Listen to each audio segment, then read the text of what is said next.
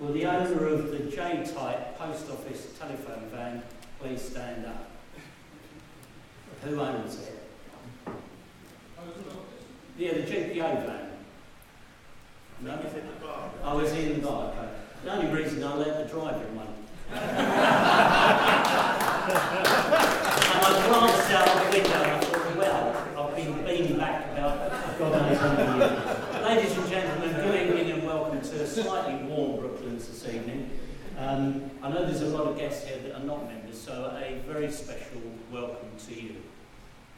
Thank you all for being here and supporting the Trust. Now, before I introduce the guests, I've just been thrown this long list of people that are here from the motorcycle world from the past. And forgive me if I don't get this right, because we've just very quickly written it down. We've got Eric Bliss, who in 1955 with Eric Oliver, who understands here as well. Then we have the also partner Cyril Smith in Sidecar and Chris Vincent in 1961-1962. We have Dave Moore, 1958 to 61, who raced the TT, and Jim Dakin, who has brought all these lovely people along, raced in 56-57 in the TT, in the LBF, NV and EMC machines. I'm nearly at the end. And to Gary James, who's currently writing a book on all these extremely famous people. Now, just to let you know that on December the 7th, this hasn't been announced anywhere else tonight, I've persuaded Steve Parrish, the broadcaster and TT rider, to come back with us again. He was here 2 years ago. He said to me on the phone, no one ever invites me back, only to apologise, but he's coming back. So the health warning, it was a sellout last time, and I see no reason why it won't be again. So tickets go on sale on August the 17th, so don't miss it. So, ladies and gentlemen, without any more delay, will you please welcome the guest this evening, Jim Redman.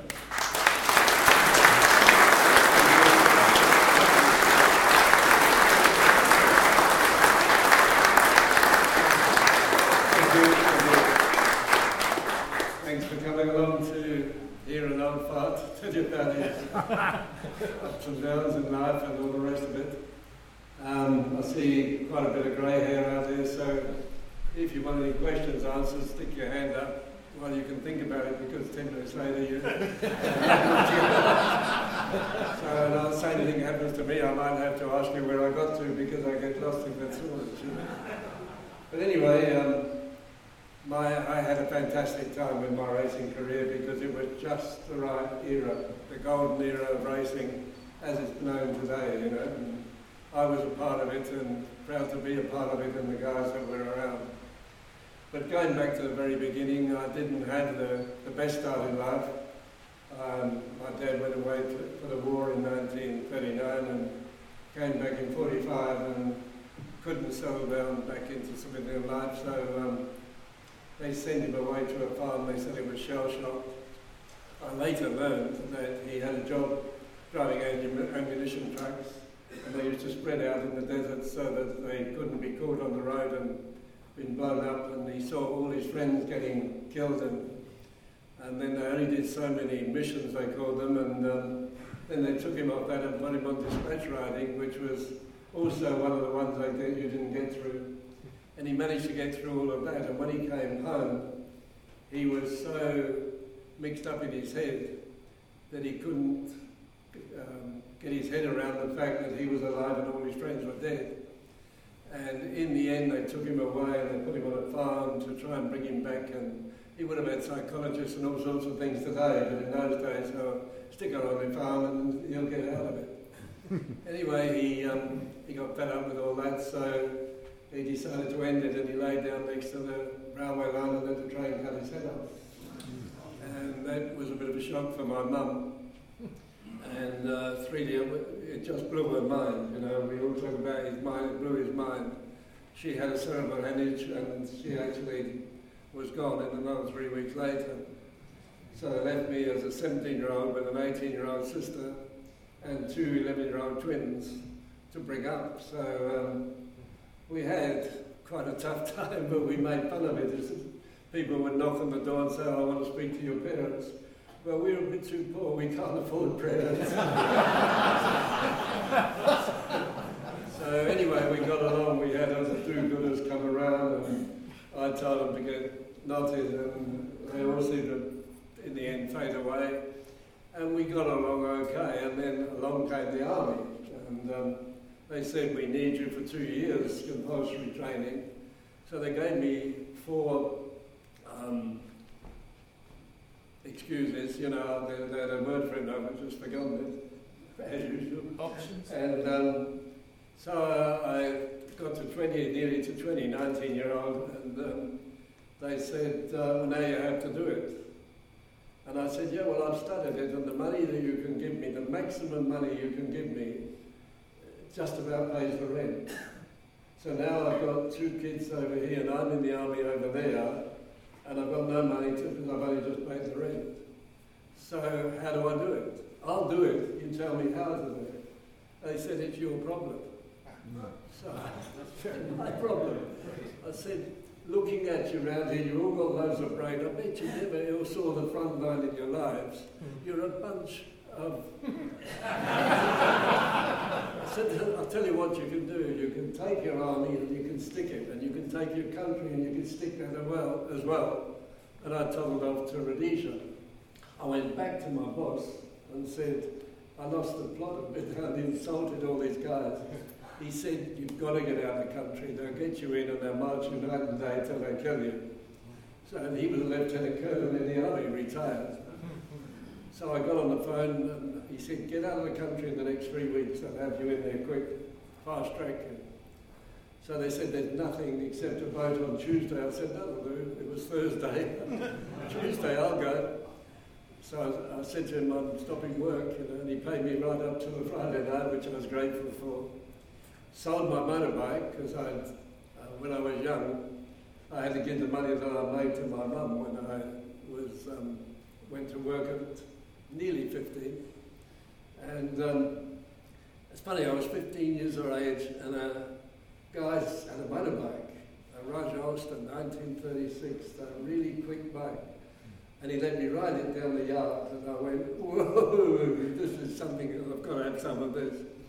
So I struck a deal with my mum. She could have all the money I made at work, but I'll go delivering newspapers for 10 shillings a week, and that 10 shillings a week is only for motorbikes. So I'd buy a bike. So I saved up until I was 16, got a license, and got my first motorbike, an old ex-army 350 matchless. So right through my life in England after that, I always did newspapers and I paid for the motorbikes. Even when I finished paying for the bike, I then decided to get another one, trade in, and more papers to be signed. And they said, well, your mum will have to sign them. And I said, well, she's not that well at the moment.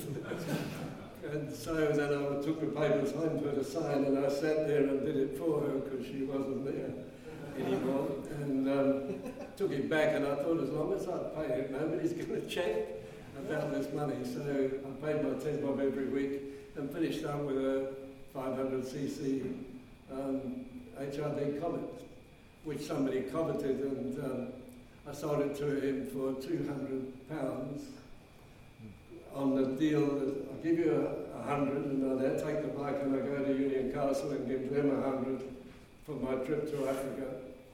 Then I'll come back and give you the bike, and I took £30 for myself and then £70 to my sister.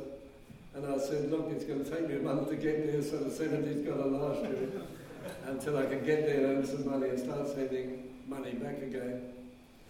And I got on the boat, and it was 12 people on the boat, cargo boat with 12 passengers.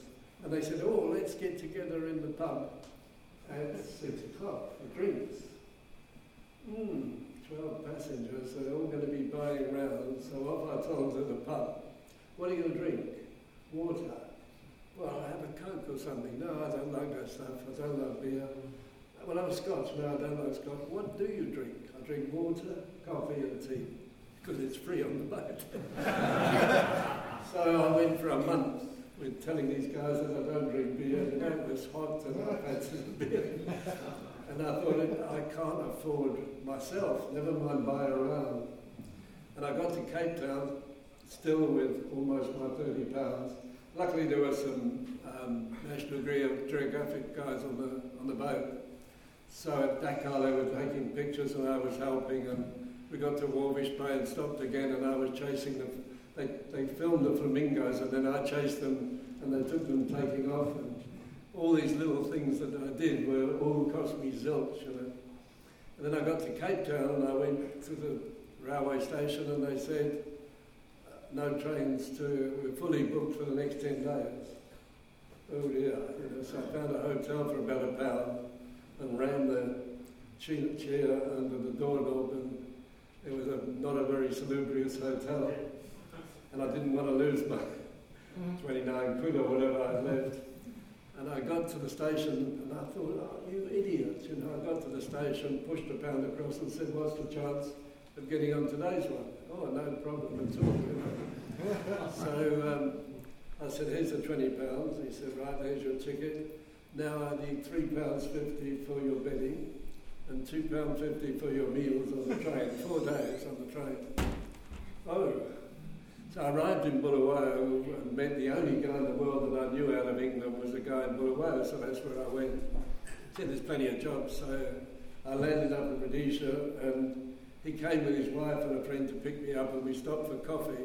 And I said, I'll get this, and it was 4 shillings, and I had 3 shillings. And they said, put your money away, big shot, you know. So that was me. I was in Bulawayo with 3 bob. And they said, we booked you into a residential hotel, and you got to pay at the end of the month, very important. So I borrowed my friend's car, drove to every garage and service station, and everyone offered me a job at twice the money in England. So I chose Ford. The next day I started work, so I got there Monday, found a job on Tuesday, started work on Wednesday, and it was July, midwinter, and I was in shorts and hot and fantastic. And I wanted to send a note of thanks to those arseholes that... When I got on the boat and I went out from London docks, I thought, I don't really want to go. The guy's going to buy another service station. He was buying a service station, and I was going to run the place. He was going to teach me about the things, because I was a top mechanic and that. I was only just coming up to 20. And I didn't want to leave England, and, you know, I was English through and through, even played soccer. And then I went to Rhodesia, and when I got there, I thought, wow, you know. So then I worked on Wednesday, Thursday, Friday, and then it was Saturday and Sunday, and Monday and Tuesday were Roads and Founders holidays. So we had Monday and Tuesday off. And my friend said, well, myself and my wife are going to drive to Victoria Falls, why don't you come? I said, sure, I've got a little bit of money. And they said, well, we're going, so the back seat's empty, so you can get on the back seat. And if you grab your bedding from the hotel, you can sleep on the back seat because we're having a tent. And you've got to buy your meals wherever you are. So I said, well, if you put it like that. So on the weekend, on Saturday, we arrived at Victoria Falls, you know, one of the 7 wonders of the world. And I changed my mind. I wanted to send a case of champagne back to them. And so when I got on the Rajasthan, I got that disease that you can't get rid of, motorbikes. And then I went to Africa, and I got another disease, Africa. And for all its warts and, you know, funny things have happened, like I live in South Africa now and have done since 1966, on and off when I'm home. And we have a world record. Little old South Africa, our government, our ministers have all been charged, 101%, all been charged with corruption. Nobody in the world beats us, you know. We're proud of the record, 100%. Our president, when he was campaigning for president, and his campaigning was mostly dancing. He's a good dancer like this, and he doesn't say much, but he dances and gets the whole people dancing. And they love him. And while he was campaigning, he had fighting a corruption charge over here, and a rape charge, and a different cause. and he got 62% of the votes. If he'd done another one, he probably would have got 100%. And it was quite funny for us, but they said to him, the judge said to him, Mr. Zuma, when you had what you said was consensual sex with this lady, did you know she had AIDS? He said, oh yes. He said, did you take any precautions? And he said, no, but I had a good shower afterwards. So the AIDS awareness people went back 100 years in South Africa. Anyway, we've got our government, and one of the heavyweight guys in South Africa offered the tax people 300 million. You don't ask about taxes and fill out any forms. I'll just pay you 300 million. And they said, no, we want 900 million. So the next thing we heard after that didn't come to terms, oh, he's having an interview with our president, Mr. Zuma. And we never heard another word, so we realised that probably Mr. Zuma had 100,000 and he paid 600,000 and everybody was happy. But that's the sort of life we live down there at the moment, and a little bit of crime, My son went to see to go to Australia, and they said, is it really, have you got much crime in South Africa? He said, well, in your family and business, how many people have been murdered? Oh, well, we've had 3. And how many cars have you stolen, or vans, or whatever, vehicles? Well, none. Oh, we've had 25 so far. In fact, one day we came home, the back wheels were missing, and we thought, oh, we've had a few claims, insurance are going to hate us. So we bought 2 new wheels and stuck them on without reporting it, and the next day they took the front one out. No, you can't win anyway. But that's Africa, Africa's a good place, but it's a funny place. Anyway, I went down there, and then I got racing. I opened my own business in Bulawayo with John Love, a well-known car driver. And then I became South African champion, which is racing in South Africa and Rhodesia, sort of a Southern Africa championship. And I won that in 1957. And I met a young 17-year-old whose father cheated on his license and got him a racing license by altering his birth certificate. He named Mike Hayward, and he arrived in South Africa, and my partner in motorcycle business, he liked to drink, and he was the first guy that got Mike Hayward drunk. In fact, we laid him out on the spares counter because he was out of it. And so I spent all my racing career in Europe with Mike. In fact, Mike came down with a 250 NSU and a 350 Manx, and he never rode the Manx because he thought it was too big for him. Then we got to a PE 200, a race meeting in Port Elizabeth, and the racetrack was quite near to where my friends lived, so instead of loading the bikes on the trailer and having to tie them all down, I rode them to the track, and I rode the 7R, and I had a Manx Norton 500, and my wife Marlene rode that to the track, and when she pitched up at the start with the Manx Norton 500, Mike said, if Marlene can ride a 500, I can ride a 350. So he got on the 350 for the first time.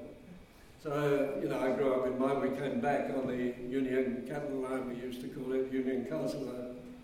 And we came back on the boat together, and then we got invited to Nettlebury Farm or something, the Hayward residence. And while we were there, we were at Mike's shop. Stan Hayward, Stan the Wallet, said, you should have Jim Redmond, Rhodesia, and Paddy Driver, South Africa, up on your van. And we said, we got no money, So he said, don't worry, I'll do it for you. I'll tell you a bit story about that later. So anyway, Paddy and I got a van together, and off we went. Typical, there was about 50 flyers with Manx Nortons or AJS and Masters. And on a good day, you could, there was Surtees and Harland and the Grand Prix on the Envies, so first 2 places were taken. And then from 3rd to about 20th is the place we sort of fitted in with. And on a good day, you might finish 4th or 5th or 6th. And if you have a misgear or a little bit of a thing, you'd be down in 16th or 20th place because everybody was much of a muchness and we could all ride and you start. I was lucky enough that in 1959, at the Czech Grand Prix, I was a mechanic, so I could put a bike together, but I wasn't a tuner. I knew how they go together, and I could put them together perfectly, and one day they go faster, and the next day they don't go so fast. And I had no idea, whereas Gary Hocking could look at them and visualise the flow and do all sorts of things, so his bikes were always much quicker. So this day I happened to be in the race, I don't know what position, about 6th, 7th, 8th, somewhere around there, with Tom Phillips. And Tom was blasting past me on the straights, and then I was passing him with the cobblestone. There were, in the villages that we went through, there were all cobblestones. And I didn't mind the cobblestones, so I kept passing him in the villages, and he passed me on the straight. And he said to me, you know, you would have been a sensation today, but that Dalton of yours can't get out of its own smoke. You know? So, anyway, he was a straight shooter. Most guys would never admit that you were riding better than them on the day. And it stood me in good stead because the next year at Assen, Tom had got a Hondas. He said to his dad, you know, Honda are coming all the way from Japan to ride in Europe. And Tom's dad didn't say much, and he just said to Tom, they're not going 12,000 miles to lose. So Tom immediately got hold of Honda, and they gave him the first tryout, Bob Brown and the TT, Bob Brown and Tom Phillips. Then when they got to Assen, they had John Hartwell and again Tom Phillips. And Tom crashed in practice and broke his collarbone. And I heard about this and I went to Tom and said, are you okay? And he said, well, mostly my pride, but I had a collarbone. So I said, well, I can't stay because I'm going to go and get in the queue and try and pinch your ride. So he said, actually, you're the right bloke. He said, go and get to his wife, Betty, go and get Mr. Kawashima. Mr. Kawashima was the team manager of the Honda team. And he was a very good teams manager. When he phoned Japan, people jumped. And we found out the reason was that when Soichiro Honda opened up a business bolting second-hand stationary engines onto push bikes, his first employee was Kawashima. So he was only second to Soichiro Honda. But we didn't know that at the time. We just thought he was a good manager. And Tom said, I think that Mr. Redmond should be the one to get my bike. It was just a 125.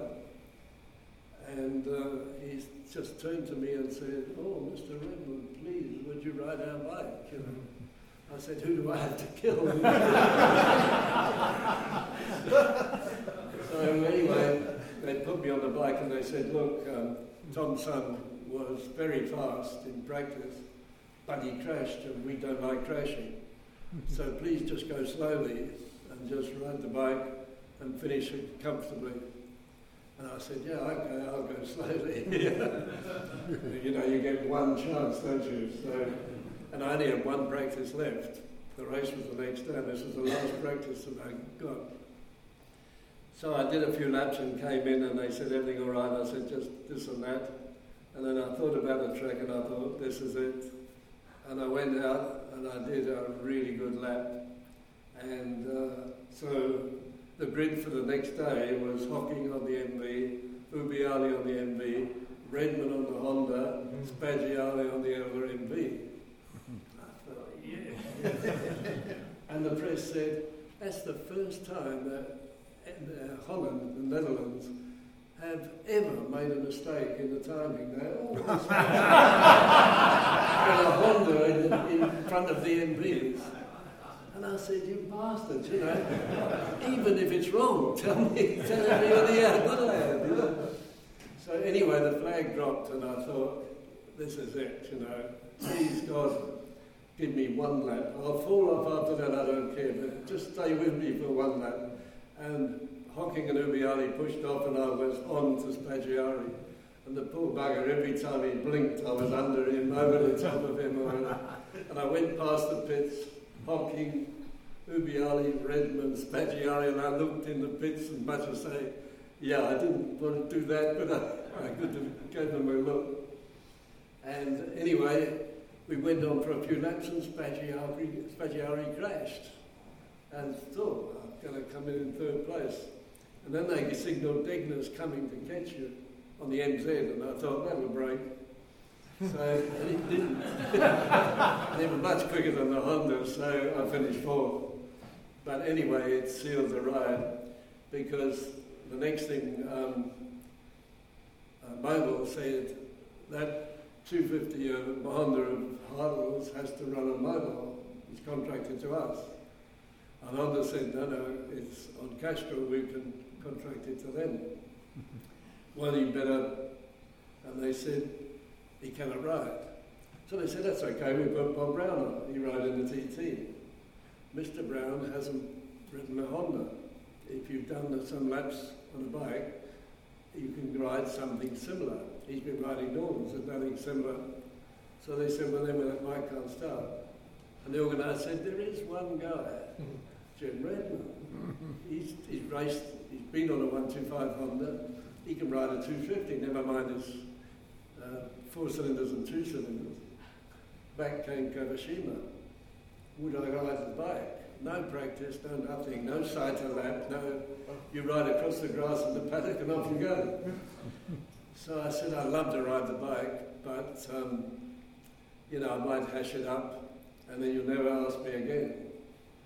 So he said, Jim, son, if you take the bike and run round in last place and just bring the bike home, I promise you, no matter what happens on today, the board is clean, and the next weekend you get up 250 to do all the practice and all the race, no matter what happens today. So I got the bike, and of course they stuck me on the back of the grid over there. So I came over the other side where the pits are here. And I said to Ike, son, it's a 30-second traffic lights, so it goes amber, count it down, tell me when it's 20, 25, and then go 26, 27, 28. Back row. When he went to 27, I thought, now he wants the front row. And I was off. And Gary Hocking said he heard this pat of feet on the flick. He thought, that's Redmond. By the time I got, as soon as it went green, I was running at about 20 miles an hour. Came into the lead. I got a picture of Ubiali and Hocking and me coming out of the packs like that. They came from the start and I came from the back. Didn't get penalised for anything. But luckily, those first Hondas, if you warmed them up a bit too much, they would go about 100 metres, then they would die, and then they would go again after a couple of seconds. And luckily for me, it happened. So I was in the pack when I got to the first corner, and the bloody thing was would have thrown me off. If I'd been with Ubiali and Hocking, I would have been on the floor. So anyway, I had the rest of the race to do, and I managed to finish 7th, which wasn't bad because there was a few other fast bikes, I forget what, but anyway, 7th wasn't a bad place, and it got the bike home. And Honda and them were on a mission of they try you at random and pay you for the day's work. And so every week we sort of had to wait. And everything we did, if you go to the loo, you go round past Honda to see, keep you in mind, And, so I had my secured ride anyway for Francorchamps a week later because he promised me, and the 7th position was fantastic. And then we went on to Solitude, and Tom's collarbone was better. And we sat in Tom's caravan, Tom Phillips, Bob Brown, and myself. And I said, Tom's going to be ready to ride at the Ulster. 3 riders, 2 bikes. One of us is going to get the sack. I reckon they're going to keep Tom and they're going to sack you or me, Bob. And he said, oh, well, we have to do our best now and see if we can beat each other. And that afternoon, I came round the corner of Solitude and practice, and I saw a bike on the floor, so I thought I'll keep in with the Japanese. So I stopped and parked my bike. It was only practice. Walked back expecting to find one of the Japanese guys had crashed, and it was Bob. Smashed in the back of his backwards into the guardrail, and had blood coming out of his ears and things. And anyway, the ambulance arrived, and he was talking to me, and I said, "Are you okay?" And he said, "I've got a bloody headache, second to none, but I'm okay." So I went back to the pits and I told Bernadette.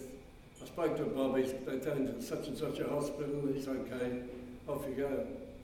And then we finished the practice and finished the day, and then Bernadette came back and I said, "You're right." She said, "He's dead."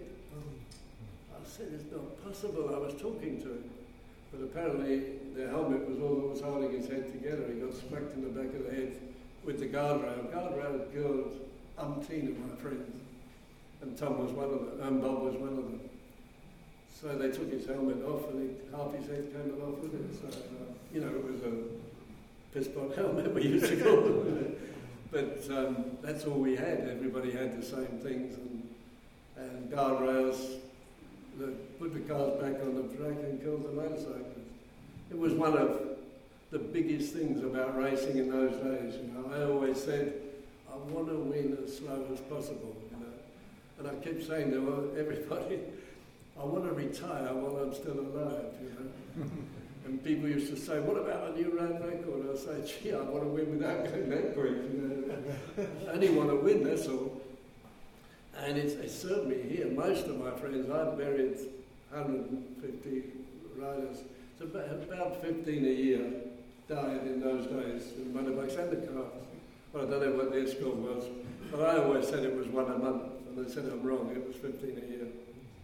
And we got hardened to it. It was a crazy part of our lives, and I can remember it like it was yesterday. I came round the corner in Assen, lapping a few guys, and I saw Peter Furbrose take the corner, and the bike flicked him, and it sort of flicked him and whacked on the ground. And I just thought, oh, that's Peter. And of course, those days they used to just put a white flag out, the ambulances on the course, and you just pressed on. You're supposed to slow down. If you slow down, someone passes you. You might slow an inch or two by the ambulance, but just press on. So as I came round, they were picking him up, and then the ambulance pulled away, and then they were mopping up the blood. So lap by lap, you saw the whole thing. And when I came in, they said, "Oh, Peter copped it today." I said, "I saw it, And I knew as his head hit the road, I knew that nothing could to save him. So, but that was life. I stopped on the way into the paddock in Austria, and Peter Pawson had a corner place there, and I pulled in, and I said, "How'd you go last week?" Because there were usually other meetings. We all sort of met at the Grand Prix, and then we drifted apart because there were 2 or 3 meetings in a weekend sometimes, and then back together when there was only one. And he said, "Oh, Big Dickie Dale had a bad one." I said, "How bad?" He said, "The worst." Oh dear, just like that, it was crazy. And people don't realise today when you go to MotoGP, and they've had, I think, 3 fatalities in the last 20 years, and we had 1 and a bit a month, so it was a whole different game. And the bikes were getting so fantastic. With Honda trying to beat 2-strokes and evenly, today they understand that a 250 2-stroke is a match for a 500 4-stroke. We were racing 250 4-strokes against 250 2-strokes. So, we were getting blown away, and so the Hondas made the 256 and the 305, the 298.6 for the 350, and the 504, and the 5-cylinder 125 with 9 gears and 22,000 revs, and 50cc the revs at 25,000. And the bikes were crazy. And then just when Honda decided they were actually drawn a V8 125 and a V8 250 and a 6-cylinder, full 6-cylinder 350 and 500. And the FIM stepped in their wisdom, and they said, only 250s are 2-cylinder, 500s are 4-cylinder. And we said, you know, it's to save money. The bikes today cost millions, and they still, you know, keep to those kind of rules. And the factories are going to spend the money and make the bikes. And we could have had such bikes if the FIM didn't put their nose in and do something stupid. Actually, I was invited by the motocross guy, Holland, I forgot his name. He said, you're in Geneva, come round and we'll take you for dinner, lunch on the FIM. I said, wow, if I can pinch a bit of money off the FIM, so I went round and we were sort of having a nice lunch, and the president said, oh, leave Jim's with you, bring him back, I want to meet him, because I've never met him, this Venezuelan guy, that's president now. And I remember Major Good. I mean, if you're only a major, why would you be in Sibley Street calling yourself Major Good? You know, that means I'm not much good. Anyway, we were threatened all the time, you know, when we did something wrong, you're going to lose your licenses. And I was sitting in my caravan in Clermont, and I said, I think Major Good's walking down here. I mean, I didn't think he ever left the office. And what he knew about motorbikes was dangerous. Mike said, oh, I suppose he's come from my license, and we'd just been to scrutineering, and he threw it out the window. He said he could pick it up. And he came and said hello to us, you know, and they were arseholes, they really were. So they've got a new president, and this is a new president.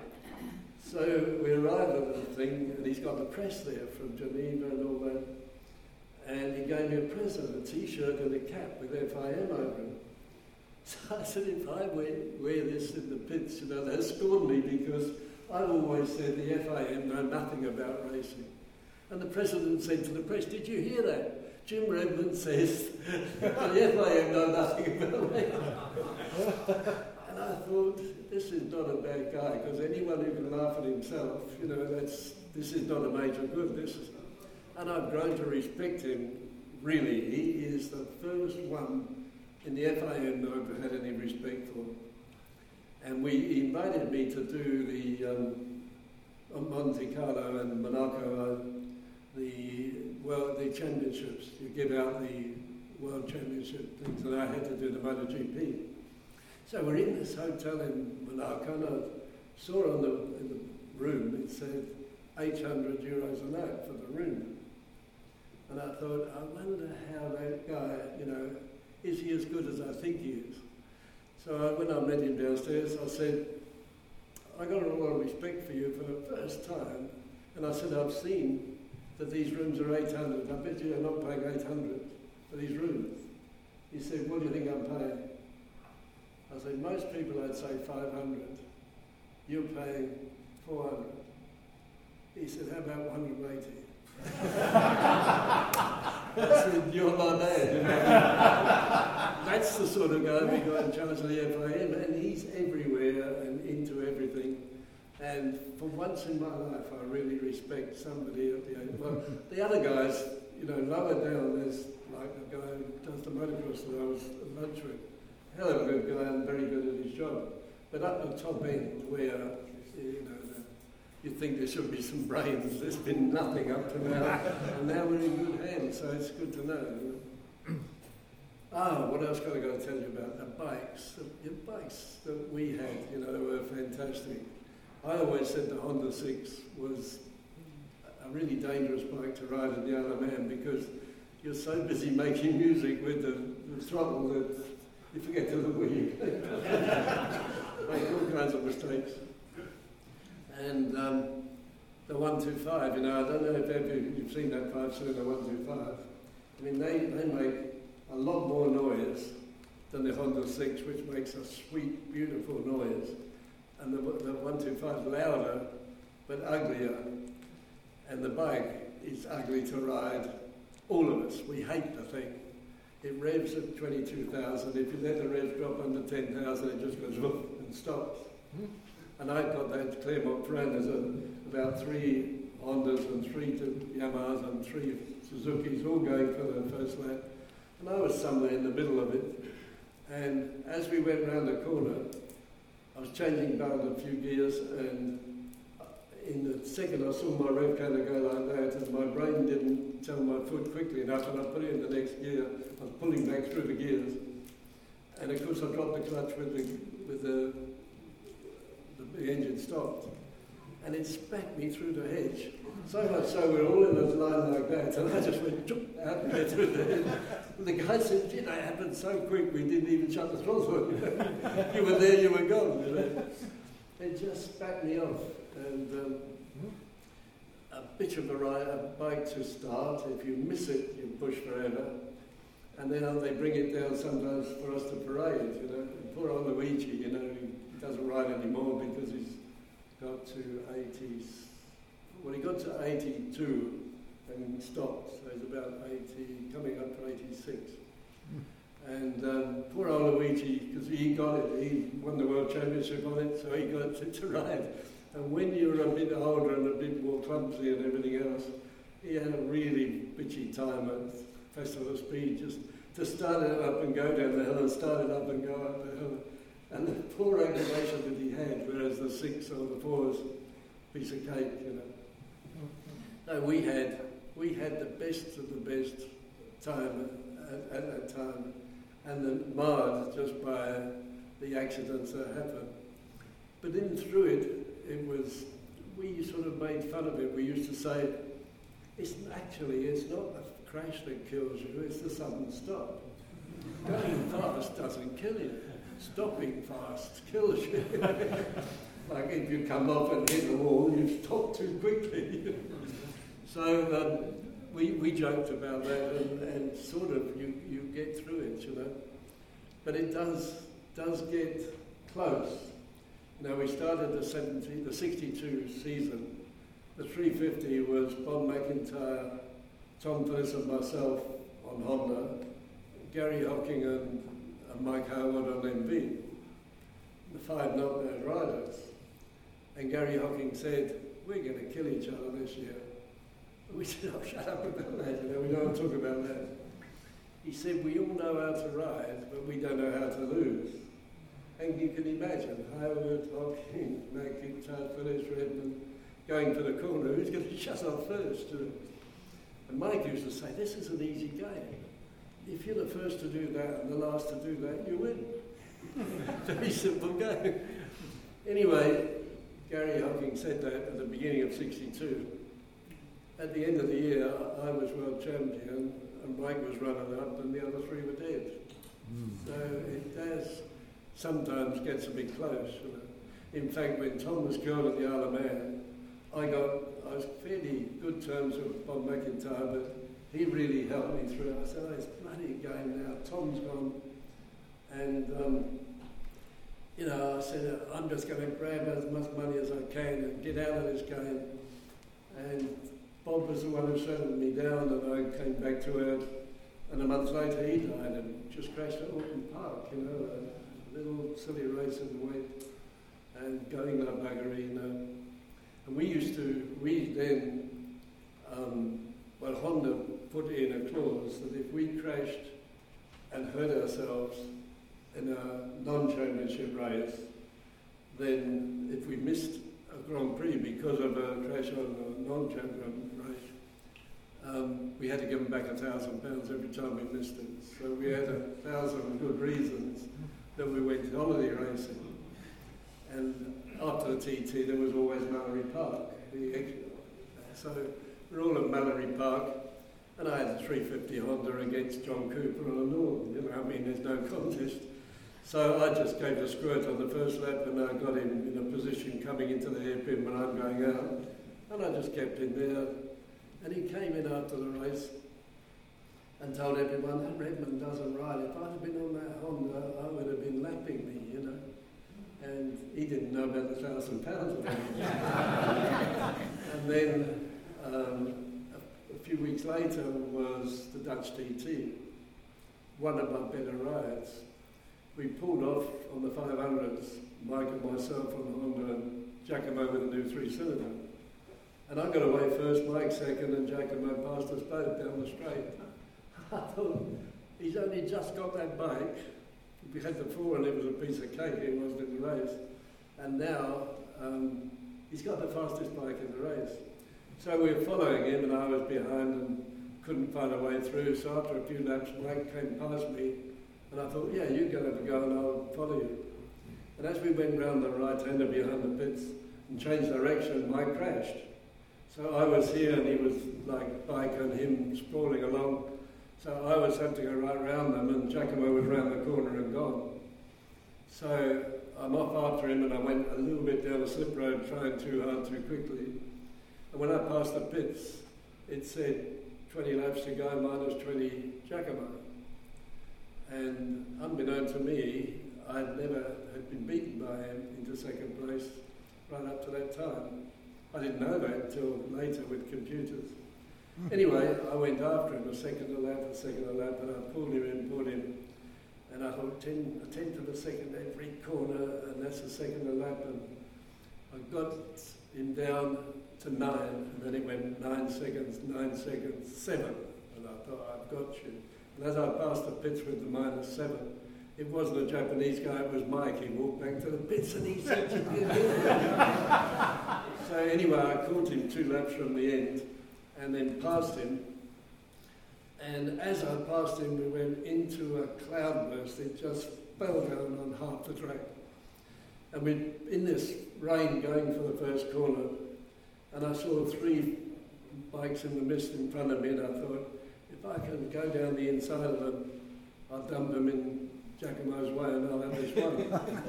So I went down and I recognised Cooper, Stanley and Stuart Graham. And I didn't know was they were racing for 3rd. So we were coming up and lapping them. And I went past all 3 of them like a bit like this on the 500 in the rain. And looked over my shoulder as I pulled out, and there was Giacomo right at my backside. So anyway, I went off, we got halfway round and then it was clear, we were going full bore again and then back into the rain, and I thought, don't fall off, you know, it's so easy to make a mistake in the rain, especially when you're trying hard. And I got there, and I'm so pleased that I did it. Not only was it one of the best rides of my life, to haul Giacomo back 20 seconds is quite a lot. And in later years, I was doing a talk like this, and they said, who was the best ever? And I said, Mike, without a doubt. He said, well, what about Rossi? How many TTs has he won? You know, and if you haven't won a TT, you're not in the race for the best ever. Not to respect from other riders. And so anyway, I said Mike was the best. But I said, I think in the end, because I was a better schemer, I beat Mike in Grand Prix more times than he beat me. And about 6 months later, a guy came up to me and he said, what you said there, I'm a statistician. That's a challenge, you know. Said, I got the books out as soon as I got home. And he said, yeah, you beat Mike 96 times and he beat you 90 times or something. And I'm really proud of that, and, you know, because I did hold him up the best, you know. I mean, in a race, I get with bikes like Phil or Bell Ivy or Giacomo, and I think, I've got you. And Halewood never once, until you cross the line, then you know you've got it. Because he does such crazy things. He's right out somewhere and there's the dust is flying and he still isn't going down, and he pulls it back from somewhere and nails you. So I always say, when I'm over the line, I beat Mike. And the others, you know, on the last lap, I'm going to beat them. So then he said to me, in looking for how many you finished in front of Mike and all the rest of it, he said, you raced against Giacomo for 4 years. How many times did he beat you into second place? I said, I don't know, say half a dozen. He said, never. If you both finished a race, you always beat him. He said, the only one I found in 66, Mike first on the 350, Giacomo second and you third. I said, oh, well, I was trying to win the 500 championship and Giacomo the 350. So if he was winning and I was Giacomo behind Giacomo, I mean, I was only there waiting to fill the gap in case something happened to Mike. So that's the only time he finished in front of me. But if it came down to the two of us, never once did he beat me into second place. So Agostini never beat me to second place. The first person I told was Giacomo.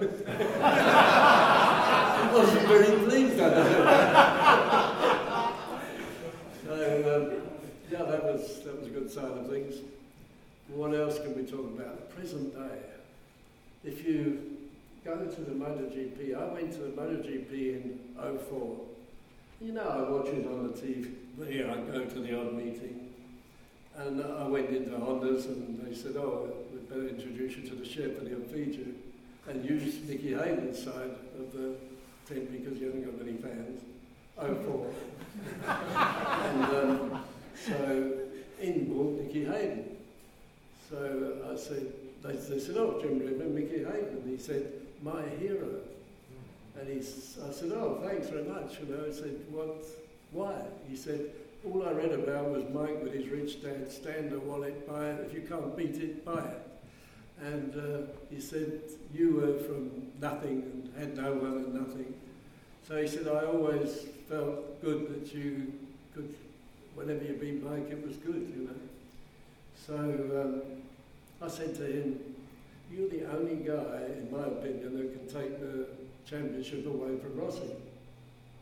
So I said, but you've got a lot. You need a lot of work next year, and then you could be world champion in 06. But shit, what do I know? I'm only an 05. So he said, let's go and have coffee. I want to listen to this. So I said, well, look, you know, for what it's worth, this is why I work it out. And I said, we do all this program, and then you've got to win at Assen, because you can. And if you win at Assen, you'll smoke them at Laguna Seca, because you're too good for them there. But you just don't know it. And so off he went in 05, and he did everything, and in 06 he was world champion. And when he got it, he said, that bastard not only told me I could do it, but he told me how I do it. I said, yeah, but you went out and did it. And he said, but you know, you saw the things. It's funny, you know, what MotoGP needs is a good dose of common sense. I'll give you an example. The one year that when Tony Elias was Moto2 world champion, I was in the pits, the GV pits, and you know, it's Castrol, and these are the only ones they supported, so they introduced me there, and I'd been helping the riders a little bit.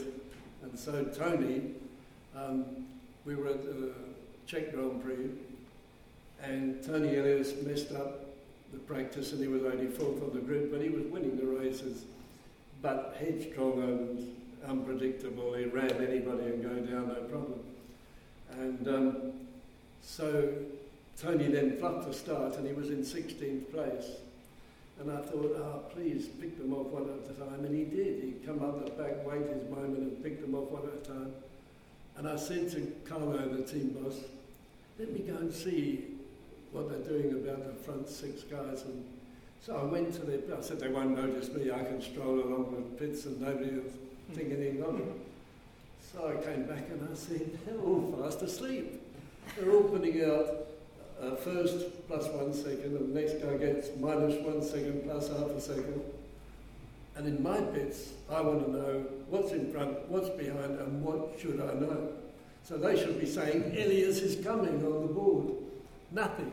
All 6 of them. There's about 20 guys in each pit and 6 pits, and not anybody telling them. And we were going, so he got down to about 11th and 12th, I'll go and check again.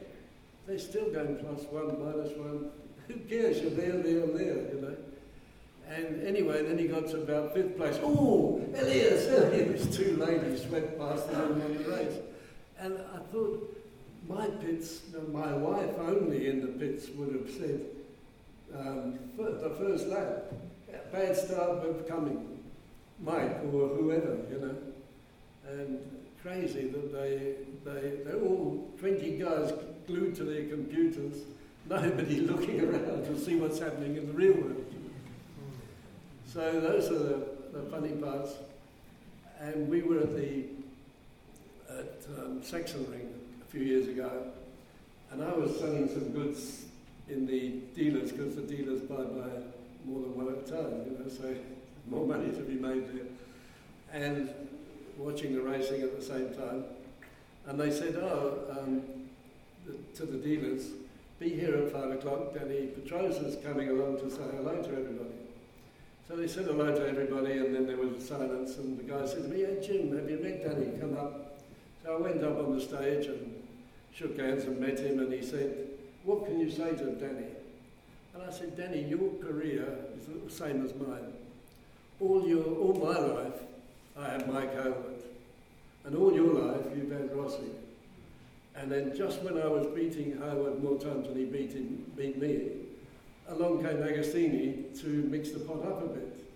And just when you're beating Rossi quite a lot of times, along comes Lorenzo to spoil your fun. So really, and then the girl came running up and said, Danny, you're leading. And he said, oh, leave me alone, I'm with Jim. And he has that girl come to him every time so he can spend 10 minutes and get called away because he hates being with people, frightened of them. So anyway, the next day on the grid, he was first on the grid, and I was talking to Nicky, who was about third, and I saw Danny standing in. Nobody goes to talk to him because he's got nothing to say. So there's just a team boss standing on the back wheel and the mechanic on the left side, and anyone can come along and have something to say. So I thought, well, I don't really know him, but should I go and talk to him? And I thought, sitting there by himself. So I walked across, and as he saw me coming, his face lit up. So I said, how are you feeling? Good. And he said, yeah. I said, you'll win this one. He said, do you think so? I said, no, I know it. They can't beat you here. I said, the only thing that can beat you is if you fade after about 80% of the race. I said, which you tend to do, I've watched you. So I said, if you start to fade at 80% of the race, just think about how I'm going to kick your backside right around this paddock if you fade. And he laughed, and I walked away, and the team boss is saying, who's this Charlie, you don't come here. Anyway, he got the whole shot and was leading all the way, and they got to about halfway, and there was a big crash, and they stopped the race. And because they hadn't done the 2/3 distance, they had to start the race again. So they started off the line with the time on the first race, and Danny got the whole shot and led all the way. And so obviously the winner. And I walked past as he was getting all his stuff, and he said, hey Jim, thanks. And I said, I hope you realise that I organised that crash in case you were going to fail. And the Repsol guy said, take off your TV shirts, put on Repsol, you know. And Danny, I reckon Danny, I like him a lot because he's about that big. And he's like a son, really, you know what I mean? He's not young anymore, but he's still tiny. And he rides that bike so well. And we were watching this Sunday at Sachsenring. And I said to Michelle, Danny can get past Lorenzo and Rossi. He won't get Marquez, but no. And she said, never, Danny won't get him. I said, at Sachsenring he can. And he did, you know, if you remember the race from Sunday, but he got another second there.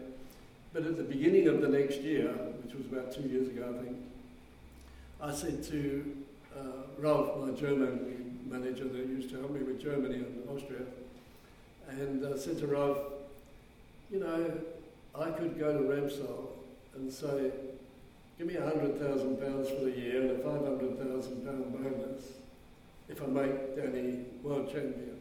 Because I think all he needs is someone to tell him he can win, and he'll do it, you know. And it's very especially if you can tell him where he's going wrong and all that, because from the stands, we can all see what goes how wrong, and it's much easier sometimes than when you're out there on the bike and you see only that section. When you're looking at the whole thing, you can see lots of things that you can tell the guy to boost him. And I reckoned at the time, this was before Marquez came along on the scene, and I said to Ralph, you know, maybe we should do that next.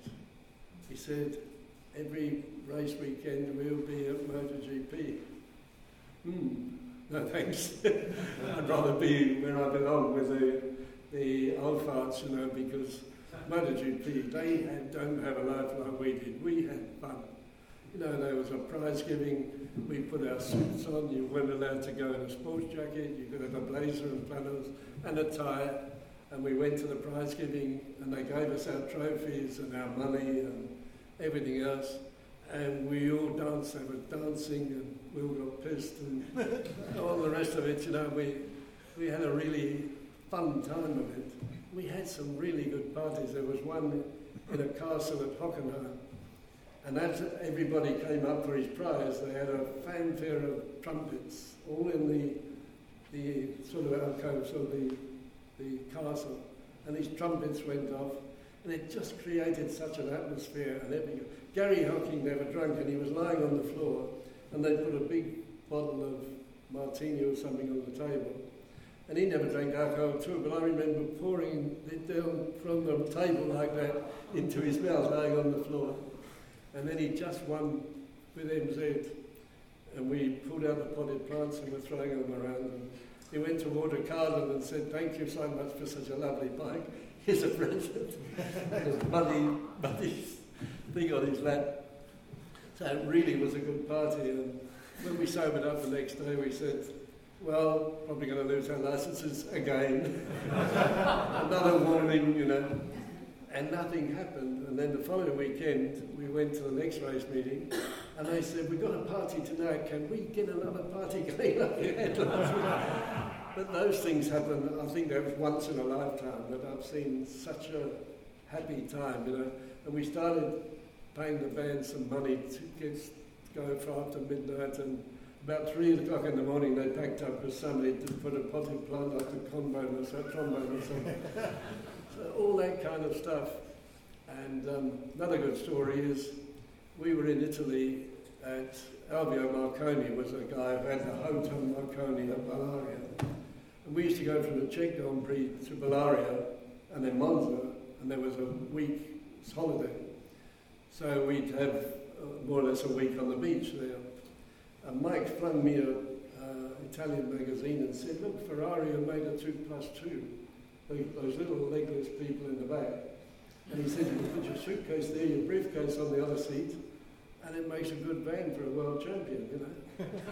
So Alvio Marconi said, "Well, I'll phone Enzo Ferrari and tell him to come down with his car." And we said, "Yeah, tell Enzo Ferrari to get his ass down here, you know." He said, "No, he'll come, he's my friend, he's my brother, you know."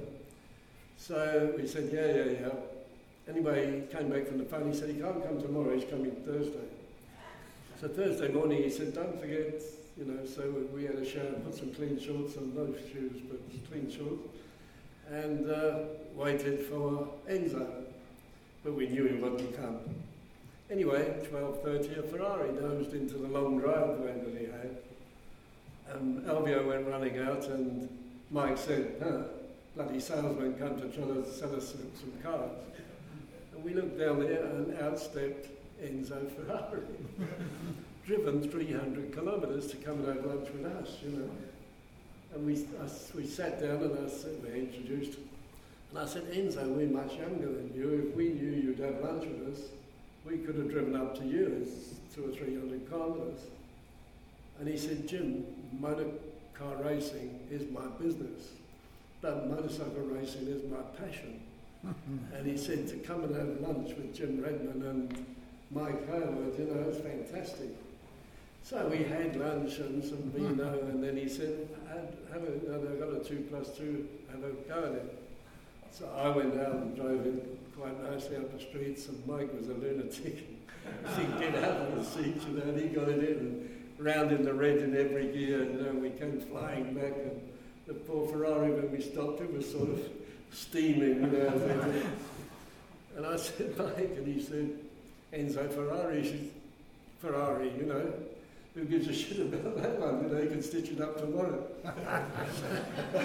Anyway, we went back to the table, and we knew that if you were racing Ferraris in the Ferrari team, but you wanted a road car, he gave his drivers a magnificent discount of 5%.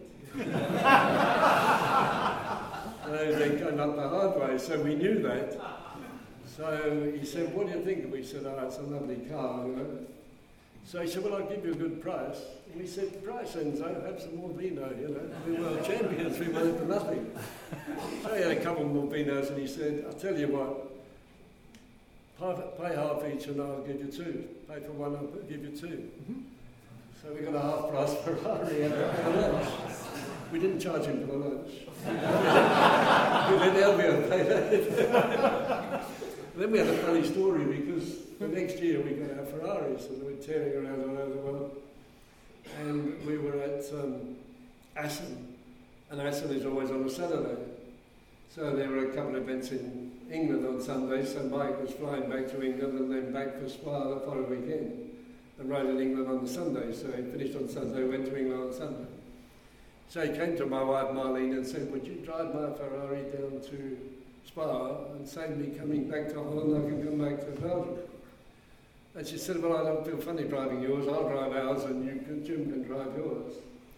So Monday morning off we toddled from Assen to Francorchamps with our two Ferraris. I had Jimmy, my oldest son, and Marlene had Brett, the young one. So she came up alongside and said, hey, time to eat. So next village, and there were no highways, so the next village with a parking, I pulled in and she pulled in next to me and we went in for lunch. And of course, when we came out from lunch, the whole village is around these two Ferraris. So we went to get in and drive away and the guy said to me, do you speak English? And I said, a little bit. So he said, is that your wife? And I said, yeah. He said, two Ferraris. I said, she doesn't like my driving and I don't like her. And off we went with our two Ferraris. I think they're still talking about it. Yeah, we had fun. What else? Somebody asked me a couple of questions. How are we going on time? Looks like my time's up anyway. So if you've got any quick questions, I can answer them, but they tell me yes.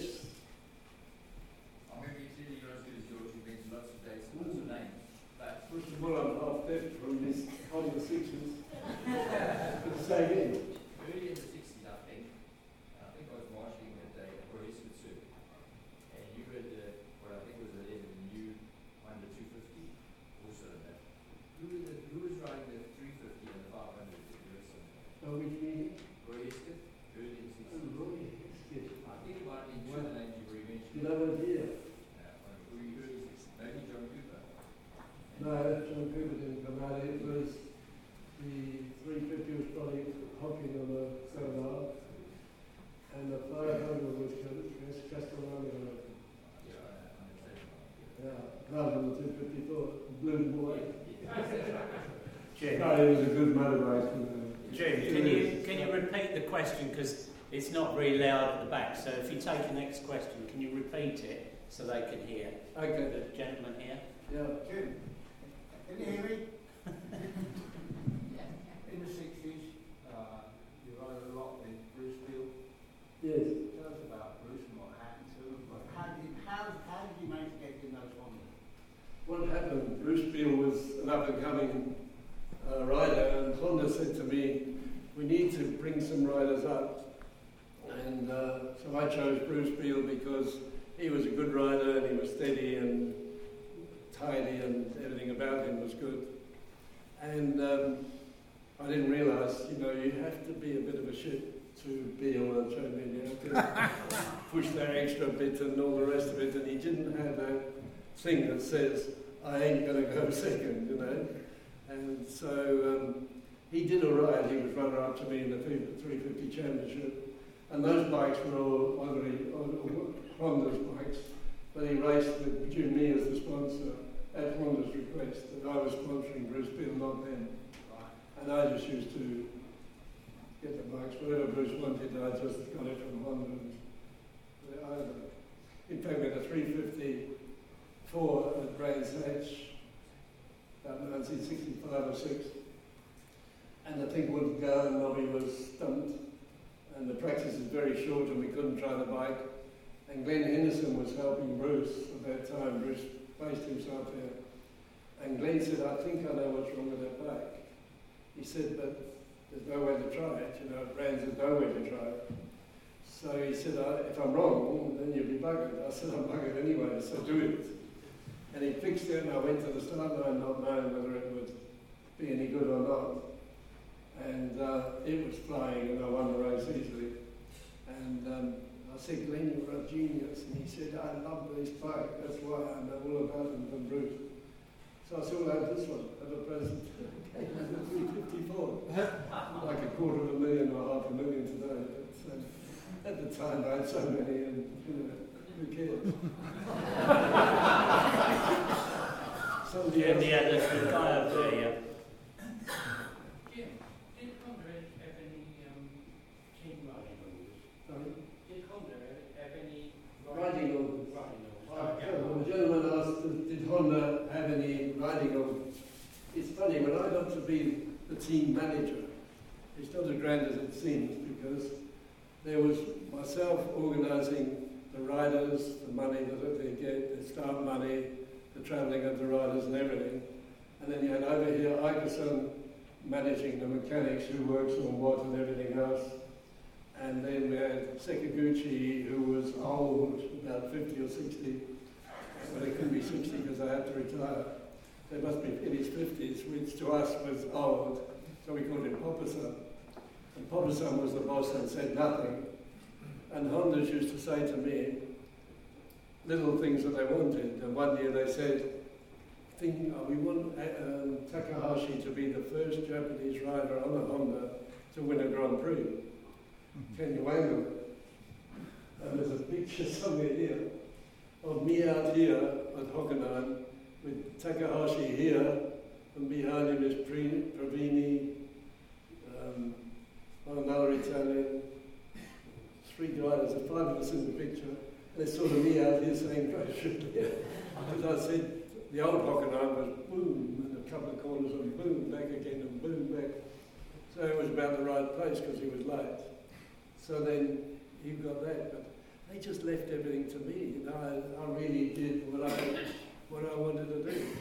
Like with Mike, when Mike came in the team, and everybody says, Mike came in the Honda team and Jim ordered him to do the 350 championship, so Jim wanted the 500. Now that's a load of bullshit, because if you ordered Michael Howard to do anything, he tends to get stuffed. You know? So what actually happened is, first of all, we were in Japan and we said that we're going to have 3 classes. You can ride 3 bikes in the, if you've got the 125, 250, 350 or whatever, but you can't ride 250, 350 and 500 at a meeting because you go over the 500 kilometres maximum you can do in a day. But at Hockenheim, places like that, for sure, the only one you could ride the 3 big classes, I think, was Assen, because it's a lot of bend. So anyway, we decided, Mike had 4 fairly easy world championships on the 500 MV, and we had never had a 500, so I would try and win the 500.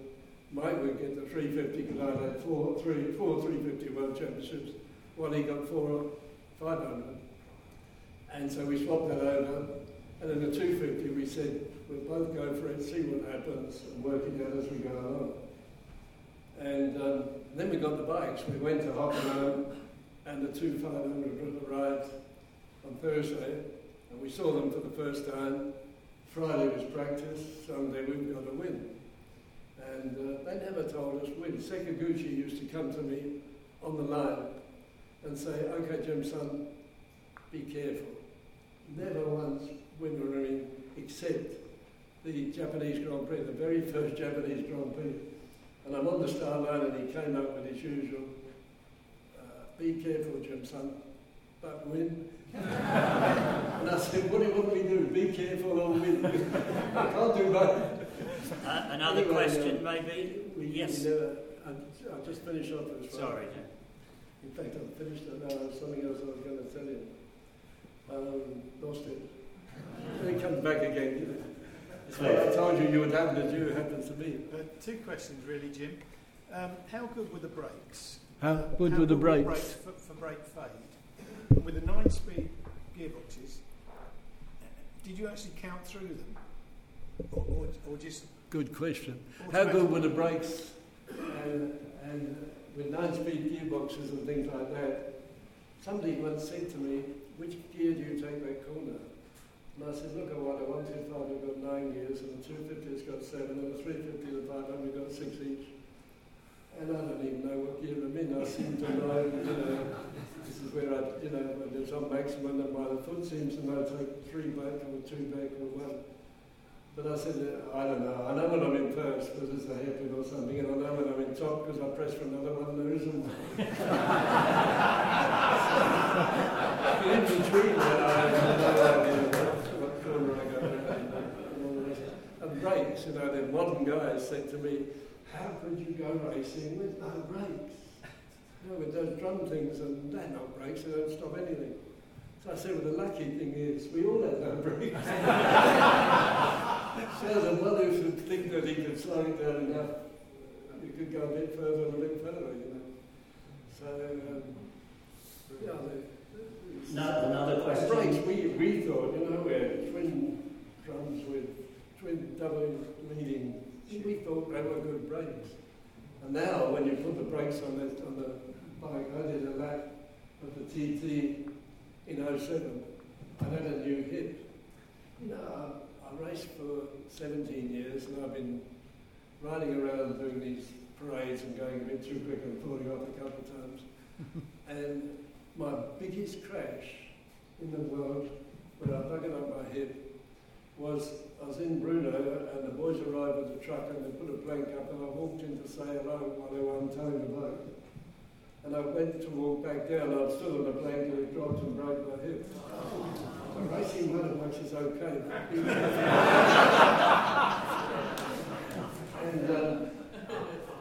And I'd had this hip, so we got to the TT for the Centennial. And on Monday, they gave us a bike to ride, and we tootled around. And then the team boss said to me, I've given that bike you rode on Monday. On Friday, we had only the bikes you could ride a bit. And they said, I gave Ralph Bynes that bike you were on. And I said, no, it wasn't a bad little bike. And he said, well, I've got nothing left, so how would you like to ride McGinnis's winning bike from yesterday? Oh, I can't do that. So they lifted me on because I couldn't get on with my head. And sort of put my feet on the footrest and off I went. And I didn't know, because when I came back in, and it was a fast bike, I always get pleasure in passing Phil Reed because he always had speed on me. And he was on an old bike, I think it was a Gilera, a replica. And I was on the winning bike from yesterday. And I passed him twice the speed he was going on the fantastic bike to ride. And I came in and I said, this is a very fast motorbike. And my son was here and he said, yeah, Dad, we know. He said, at the pits they see you leave and you do a parade lap and you come in, so there's not much excitement. So what they did was give you the speeds through the Highlander. And they said, oh, Phil Reed's just gone through at 285 kilometres an hour. And Jack Mo's just gone through at 290. Jim Redmond's just gone through at 360. And I said to Red, this bike, I said, going through, approaching the Highlander, you go down the hill and past the pub.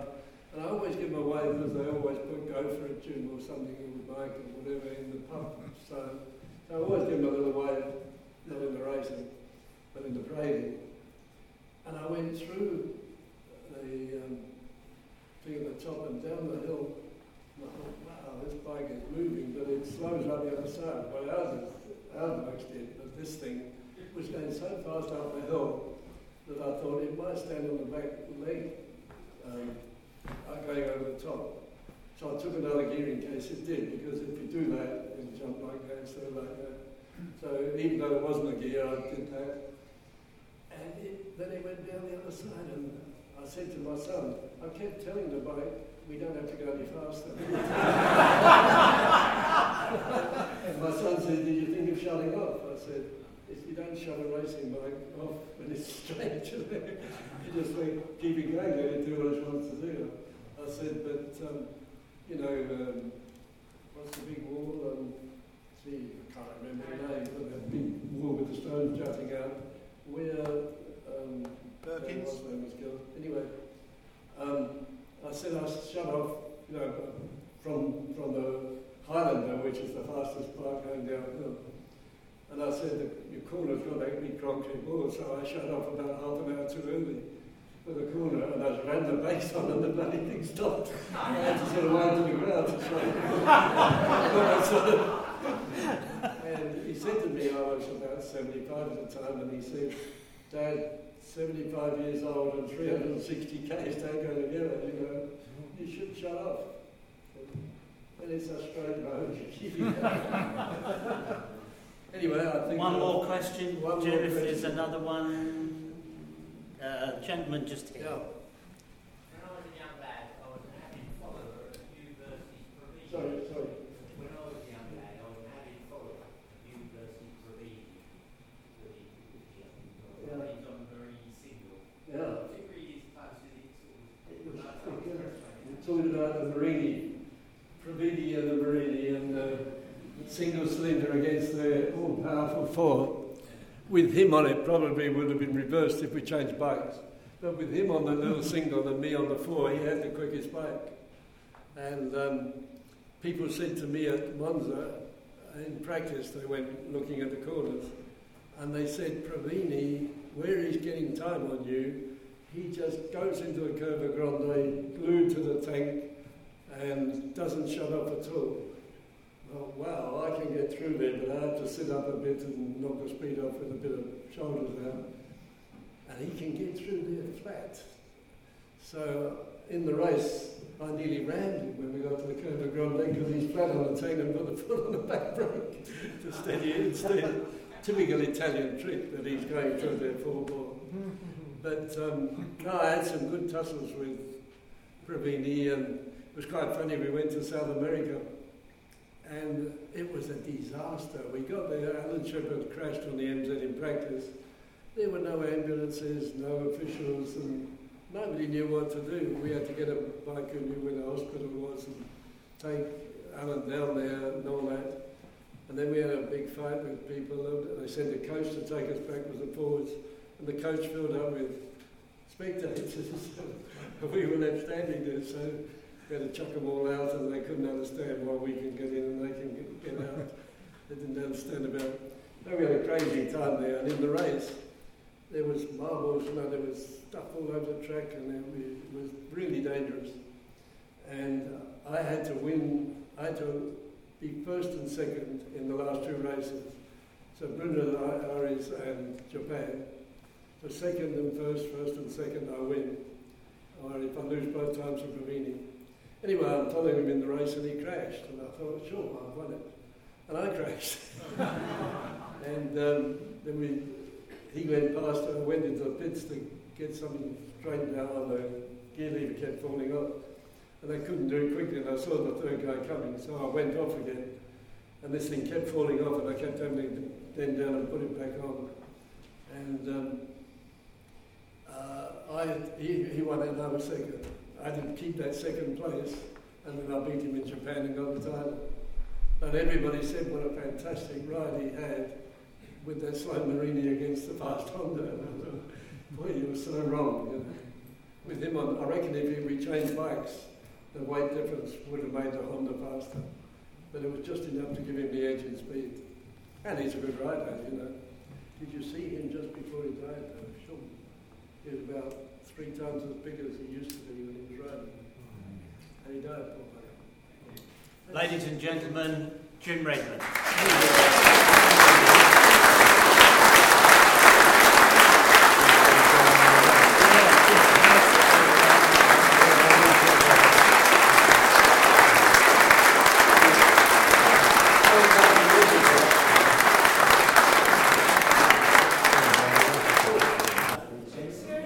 Yes.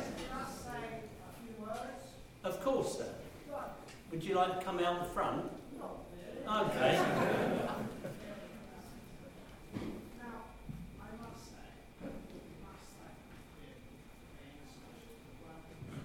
I don't think anyone can hear you, sir. Will you come out and use my mic and then... I don't often get that close to anyone, but there you go. Don't rip a shirt, will you? I was saying, Jim, he is a one-off man. He is really.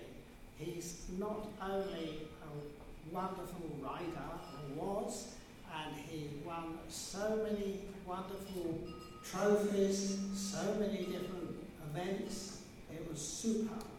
But his also new talent to me is his speaking and his what he said tonight, and he made us all laugh, and we certainly enjoyed the whole thing, what he said, and I think he should have a special clap for us. Absolutely. Thank you, Thank you, Jim. sir.